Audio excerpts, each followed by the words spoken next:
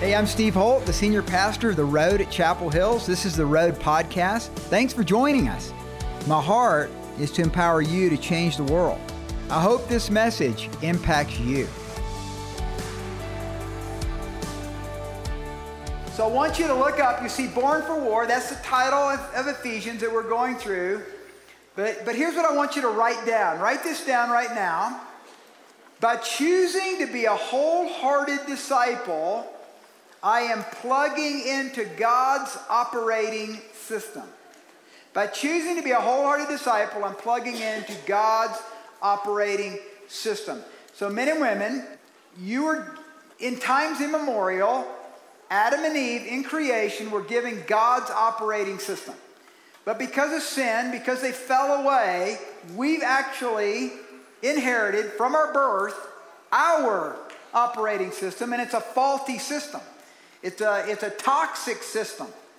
God's operating system is pure, and it's free, and it's peaceful, and it's joyful, and we've been given a new father, a new relationship, and a new family. That's what we're going to talk about here. But God's got an operating system that you have to plug in. You have it, it's yours as a kingdom person, but you have to plug it in every day into God's operating system. And that's why we talk more around here about being a wholehearted disciple than we talk about being a Christian.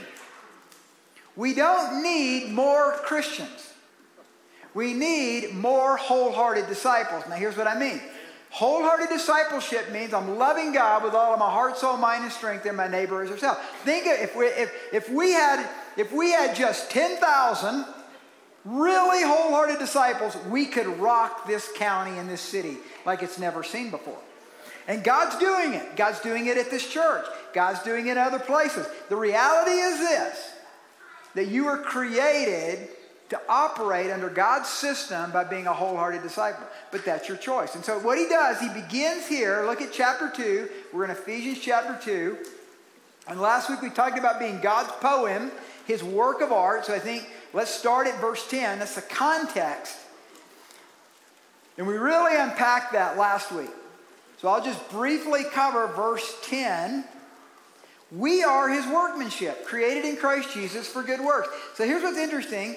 Probably verses 8 and 9 is the most succinct, pointed passage in all of the New Testament about how you get saved, how you become a Christian. For by grace you've been saved through faith, not of yourself, but as a gift of God, not as a result of works that no one should boast. But then it concludes with, we are his workmanship, created in Christ Jesus for good works. And workmanship in the Greek is poema.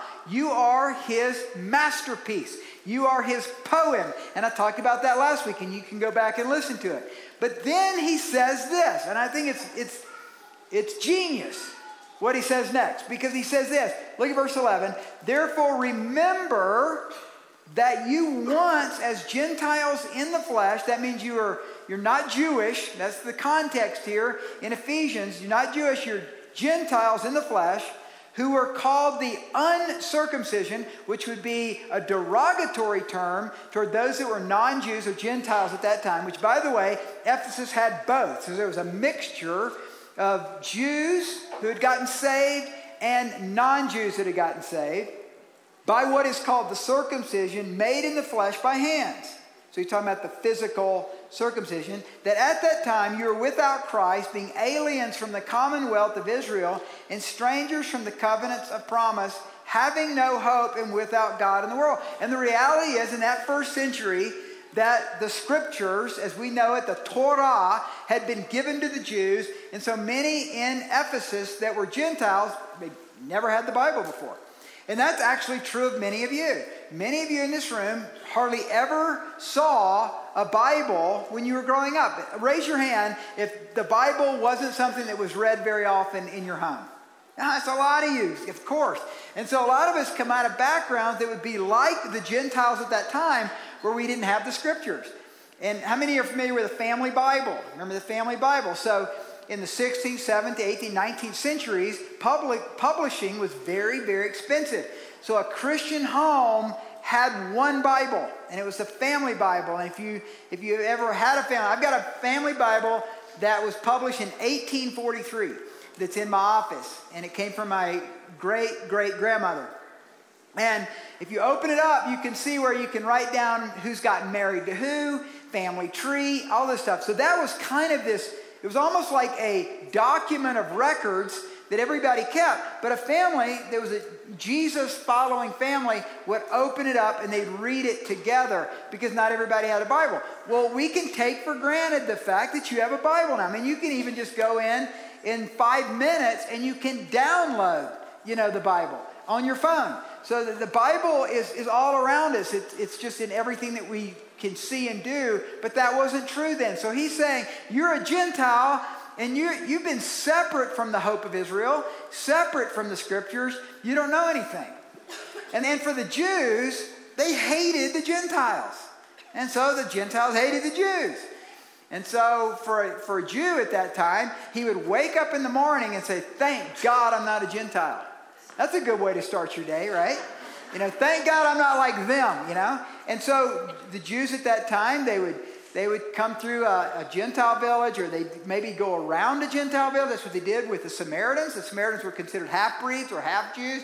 So if you were coming from the north, and you're headed down to Jerusalem, many Jews would actually cross back over to the eastern side of the Jordan River to go around the Samaritans so they didn't have to be there. And they still come. As they came to the holy city of Jerusalem, they would dust their sandals off, any dust that Gentiles had touched. And they would, anybody ever sucked in a mosquito or a gnat? Okay, we all have, right? And if you're from the South, we do it every day. Okay, but they would take that gnat and that mosquito and just spit it out because it might have sucked blood from a Gentile. So we're talking about a lot of hatred at that time. And Christ comes. And he starts to tell these weird stories called parables. And he talks about a Samaritan. And he starts to give credence to the fact that we're all created in the image of God. Because that is our natural way, church, is to think that people not like us are less than us. And it's been an issue of civil rights with blacks and whites and Hispanics for my whole life. And it's actually getting better in some ways and worse in other ways. Do you realize, listen, this is not really, I'm moving into my opinion, okay? If we could cut off Facebook for 1 year, if we could cut off the mainstream media for 1 year, I mean, the revival would break loose. People would actually start loving each other and caring for each other. And actually, people would actually start believing real science and actually start really believing stuff that's true, that we all know in our heart is true. But we've got this world that they traffic in fear. They traffic in animosity between blacks and whites, between Catholics and Protestants, between denominations. Well, we're really the Bible believing. Well, we're not. They believe that about their eschatology, and it's like, and so it's like we traffic, even in the Christian church, we traffic in trashing each other. I mean, you got tree huggers and chainsaws. I mean, it's like whatever you can think of to be against, there's somebody that's against it. Because that's our nature. Our nature is actually an operating system that is built on animosity. And so he says, therefore remember, you once were Gentiles in the flesh. You were aliens, you're strangers. We still have that tendency, don't we, you guys? And God wants to come and change that. He wants to transform that. Look at verse 13. I love verse 13. This is where everything he hinges back, I believe, to verse 10 about us being his workmanship. But now in Christ Jesus, you who once were far off have been brought near by the blood of Christ. So God's operating system. So jot this down. As a wholehearted disciple, you're plugging into God's operating system of love through the blood of Christ. You guys, love courses through the spiritual veins of the wholehearted disciple. If you're not walking in love, you're not experiencing all of God's operating system. God's operating system is built on love, and it's through the blood of Jesus. You've had a blood transfusion. When you got saved, you got a blood transfusion. So to plug in to his system is a system of love. And Jesus said that's how they know you're my disciples, is because of their love for one another. And sometimes, isn't it true that sometimes people know us as disciples because of how much we fight over dumb things? Now, you guys know me. You that come to the road regularly, you know my stands on things. But that doesn't mean I have to say it in a mean way. I can still love those people, but I am going to say it in a firm way. Right? And none of us are perfect in this, but he's saying there's this separation even then that was happening, but now God's love through the blood of Christ has brought us near. With a new we're a new kind of disciple with a new level of intimacy. God's operating system gives you a new intimacy. That new intimacy is through a new identity. That you're a child of God. And others are children of God. Isn't that exciting? When we start thinking in terms of we're all children of God, and when I say that, I don't mean children of God in the saved sense, but I say children of God in the imago Dei. If you've never heard that phrase, imago Dei, it means the image of God. You're all created. We're all created in the image of God. And some are working with an operating system of Christ and his love in their life because they know Jesus. Others are working under an operating system that's faulty, and it's false firing on a regular basis because they don't know Jesus yet. But they still have the image of God. They still deserve our dignity. They still deserve our love and our respect, right? So we love them into the kingdom. We care about them into the kingdom. We have huge differences. Beliefs, politically maybe, economically, religiously. But we can still love in a way that draws people toward the love that you're connected to. And that's Jesus Christ, because we're a reflection of him. Having abolished in his flesh the enmity. For he himself is our peace. Verse 14. Who has made both one and has broken down this middle wall of separation. So in the temple there was this 3-foot middle wall of the court of the Gentiles and the court of the women, and that was right there to separate the two. And if a Gentile crossed over, the sentence was death. That's been knocked out of the way. That's the image he's giving us. He's breaking through. And I say that to women in this church. God has so much for you that's a part of you, and maybe some of you felt put down in your life. If you're African American in church, you felt the animosity. If you're Native Americans, you felt the animosity. Even as any of us, because you're all too short, or you're too tall, or you got too long of a nose, or you're too fat, or you're too skinny. It's always too much of something, right? So we've all felt that, or we put it on ourselves. And I think what God wants to do is give us a new identity. And that new identity in Christ is peace. That's the new operating system, is to give peace, but also to walk in peace. God's peace in our lives. And we can't we're never going to experience world peace until we have God's peace. We don't have God's peace until we meet the Prince of Peace. Right? And so world peace is individual peace through people meeting the Prince of Peace, and that's what we're here for. We're here that the Prince of Peace would be exhibited through us, albeit poorly sometimes, especially when you guys are driving. You're never going to see a little fishy on my truck.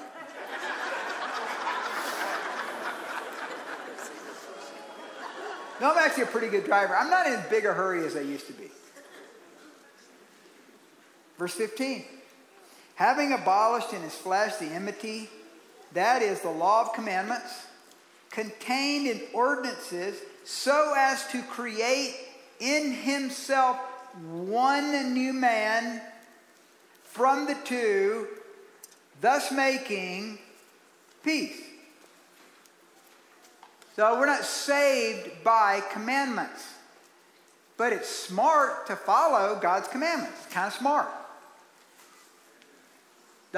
Many of the dietary laws found in Leviticus are smart to do. You know? You know, if you eat tons of sugar, if you're consuming tons of refined sugar, you're gonna get sick. Okay, if you're putting toxins into your body, there's a high probability you could get cancer. So God's commands are good. They're wholesome. They're pure. They're right. They don't save you, but they keep you healthy. I want to be healthy emotionally, physically, spiritually, financially. How about you?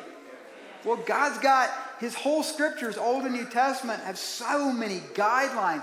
And if you're not in God's word and you don't know those guidelines, you're dumb. I mean, that's just dumb. That's like, you know, going out for football and you don't know the rules. You can put on the uniform and the pads and they now call you a football player, but you look like an idiot out there sometimes because you don't know the rules. You're always jumping off sides, and that's the way a lot of Christians are, because they don't know the book. So know the book.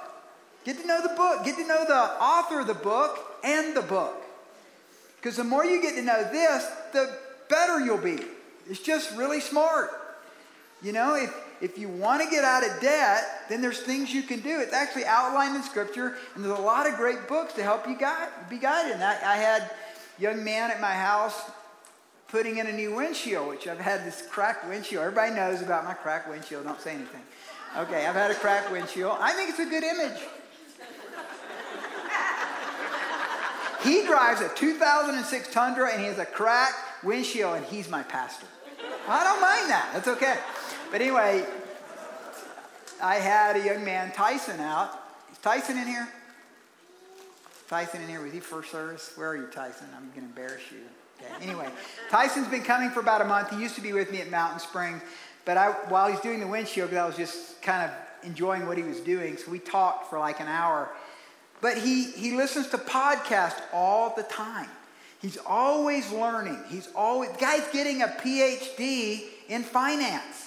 He tells me stuff. I'm like, dude, I'm so proud of you.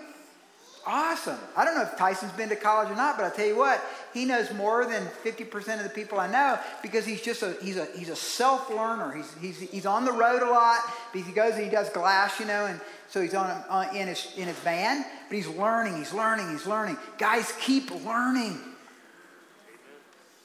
Use your brain. Hardest part about my job is getting people to think. It's the hardest part of my job. It's when I see what people are doing out there and I'm going, you kidding me? The information is out there. You don't have to believe that dribble coming out of CNN. You just don't. Be smart. And you know who's the smartest in this room? The young people. I'm noticing that more and more of the young people, that's so dumb. People do that? Are you kidding me? But we're the ones that are a little older. We've trusted in authority figures. We've tended to trust in the systems. Folks, the systems are out to kill you. You've got to start being a self-learner, self-taught. So when he talks about this new man, this is the new man. The new man is plugging in to God's operating system, because we're learning so much, men and women, about the medical world. We're learning so much about economics. There's just so much. And the colleges don't have a clue. Most of the colleges do not have a clue about the kind of stuff that will keep you healthy.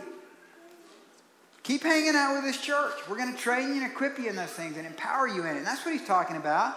He's saying that this law of commandments was kind of meant to hold you down. It's now to set you free in Christ. Verse 16, that he might reconcile them both to God in one body through the cross, Jews and Gentiles, the law and grace, thereby putting to death the enmity. And And he came and he preached peace to you who are far off and to those who are near. For through him we both have access by one Spirit to the Father. Men and women, God's operating system says to you, you have a new dad. He comes to all your games. He really likes you. He actually knows you better than your earthly dad. Now jot this down. Jot down ADP. Write down ADP in your notes. All of you are ADP. All of this room are adults of dysfunctional parents. You're all adults of dysfunctional parents. So quit blaming mom and dad. They're not perfect. You've got a new dad. You've got a new father. He loves you. He thinks he blesses you. He wants to be a part of you, but you got to get to know him. And so, church, spend time with your new dad. Spend time with your father. How can we know how much he loves us if we never spend time with him? So get up early in the morning or when you come home at night and just, before everything just gets all confusing, spend time in God's Word. And not just to study it, but to have a relationship with God the Father, Abba. Abba wants a relationship with you. And so to spend time with him. And today I was in my bedroom, before the service, and think, God, bring your fire today. God, bring your fire today. Start with me. It's been my prayer all week. God, start the fire in me. The love that you have for me, may I express it to the people that you love so much and that I love so much. These are your people. And so God wants to do that through each one of you. Spend time with him. Don't see it as a religious exercise. See it as a father to son, a father to daughter relationship. He cares about you. But you have to come to him. You have to plug in to the operating system. He's already said, if you'll draw near to me, I'll draw near to you. If you will draw near to me, I will draw near to you. Because we're free beings. He gives us that freedom. So I see it all the time, right? We see it all the time where we talk about this stuff and everything, but then when actual real life struggles come, we get into this mode of where's God? Where's God? Well, guess what? God might have actually orchestrated all the problems you have because he wants you to draw near to him. So sometimes problems are, I like what J. Hudson Taylor, the great Chinese missionary, said. He said, problems, I've grown to believe, are about either pressing one away from God or pressing them into God. So let problems in your life press you into the Father, that he might know you. Because here's what's so exciting. This is what he's saying. Look at this. This is so great. He says, verse 19, now therefore you're no longer strangers and foreigners, but you're fellow citizens with the saints and members of the household of God. Church, men and women, you have, through this new operating system, a new family. I'm closer to many of you in this room than I am my extended family in Georgia. Because, I spend more time with you guys. You're my new family. And I know more about what's happening in many of your lives than I do even my family. And I can make phone calls and know things, but we've got a new family. And guess what? We've got an international family. If I fly to Okinawa, I've got friends there. If I fly to Hong Kong, I've got family there. If I fly to Singapore, I've got family there. If I fly into the Middle East, I've got family there. Isn't that exciting? Who can say that? The church can. We can say that. There's family that just, if you walk into an African village, anywhere in Africa almost, and said, I'm a Christian, you've got a family. They'll feed you, they'll take care of you, they'll love you, they'll roll out the red carpet for you just because you are a Christian, because you're a Jesus follower. And that's the new family we have. You have a new family here at the road. And invest in it. It's a great family. We have a really cool family here. Get in a small group, serve, hang out, come to the worship conference and you spend 3 days hanging out with everybody. You're going to have 3 or 4 really close friends as a result with you guys just meeting up, having coffee together, and doing stuff at the worship conference. Come to the National Day of Prayer. We don't kick you out, you know. You can stay here till 11 o'clock at night. Well, maybe not that late, but you can. Some of you do. You have to say, get out of here, man. You know. And it's great, though. I love that problem. And I love all the kids running around. That's the best. I think most pastors, they hear kids scream and everything, and they go, oh, where's our children's director? You know, I like it. I mean, I know it's weird. I had 7 kids. I'm used to it. So this is their house. I want them to feel comfortable here and joyful. Now, I'm not saying you guys just let your kids just... That's not the problem. The problem is when we don't value these little children that are so precious to Jesus. We need to value them and love them. And we should dirty up this carpet, you know, and this should be stained up. This is your church. This is your house. Right? Let's use it for God's glory. And then he says this. He says, having been built on the foundation of the apostles and prophets, Jesus Christ himself being the chief cornerstone, in whom the whole building, being fitted together, grows into a holy temple in the Lord, in whom you also are being built together for a dwelling place of God in the Spirit. So, guys, he's writing this to the church that had one of the 6 wonders of the world, the Temple of Artemis. So the Temple of Artemis, anywhere you looked in Ephesus on that coastal village, you could see up on the hill the Temple of Artemis. And so he's using that as a metaphor that we're the temple now. Now, First Peter talks about us being living stones being crafted together into a spiritual house. And so the thing about stones is that they're really close together. The thing about stones is it has a roof and there's pressure. Pressure holds it together. I don't know, and this is something that God can correct me on when I get to heaven, but I don't know if you can be a real, wholehearted disciple without the family of God. People say, well, I don't go to church. I find God when I'm fishing, or I find God when I'm outside and all that. And I go, you know, you can find God there. But I haven't seen any elk or any rainbow trout that say, you're sinning, brother. So as much as I love the outdoors, you need the body of Christ. You need other people in your life. You're a living stone, so you rub up against each other, and sometimes it's not comfortable. But that's how you grow. I want you to say it. That's how I grow. Say that. That's how I grow. It wasn't my idea. It's his idea. Book of Acts. Acts 2. He started the church. So God wants this to be a family. He wants it to be the household of faith. So we work stuff out, right? We work it out. It's not easy all the time. But that's how we begin to really grow. Let me give you what I think are 5 things that are benefits of the local church. 5 benefits of the local. Number 1, we worship together.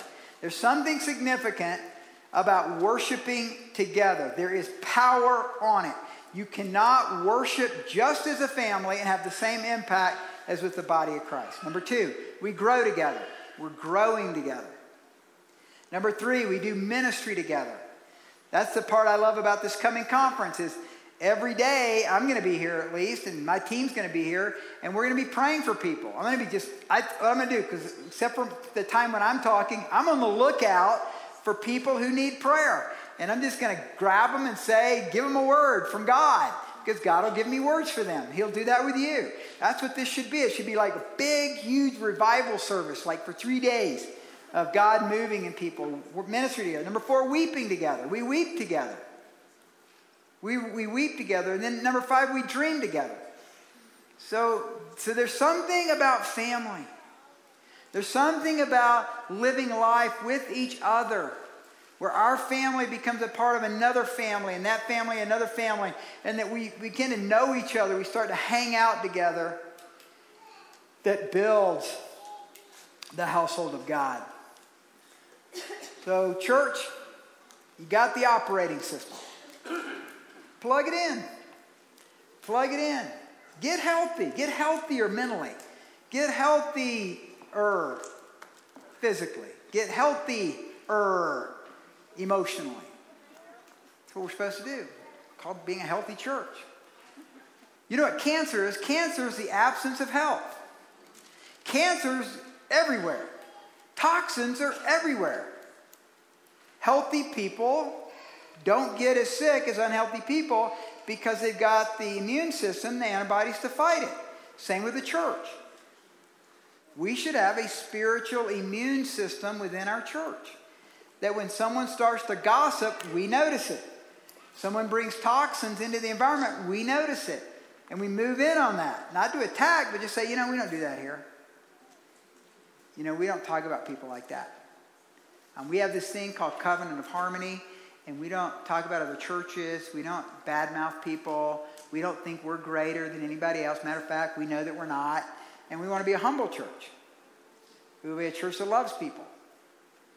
So you know what I'm saying? The more health you get, then when you see the toxins come, we surround the toxins and we knock it out quick. We knock it out quick. The spiritual immune system of the family of God. But if I'm creating in you chaos, if my staff is creating division, then that becomes the culture of this family, is we're a divisive church.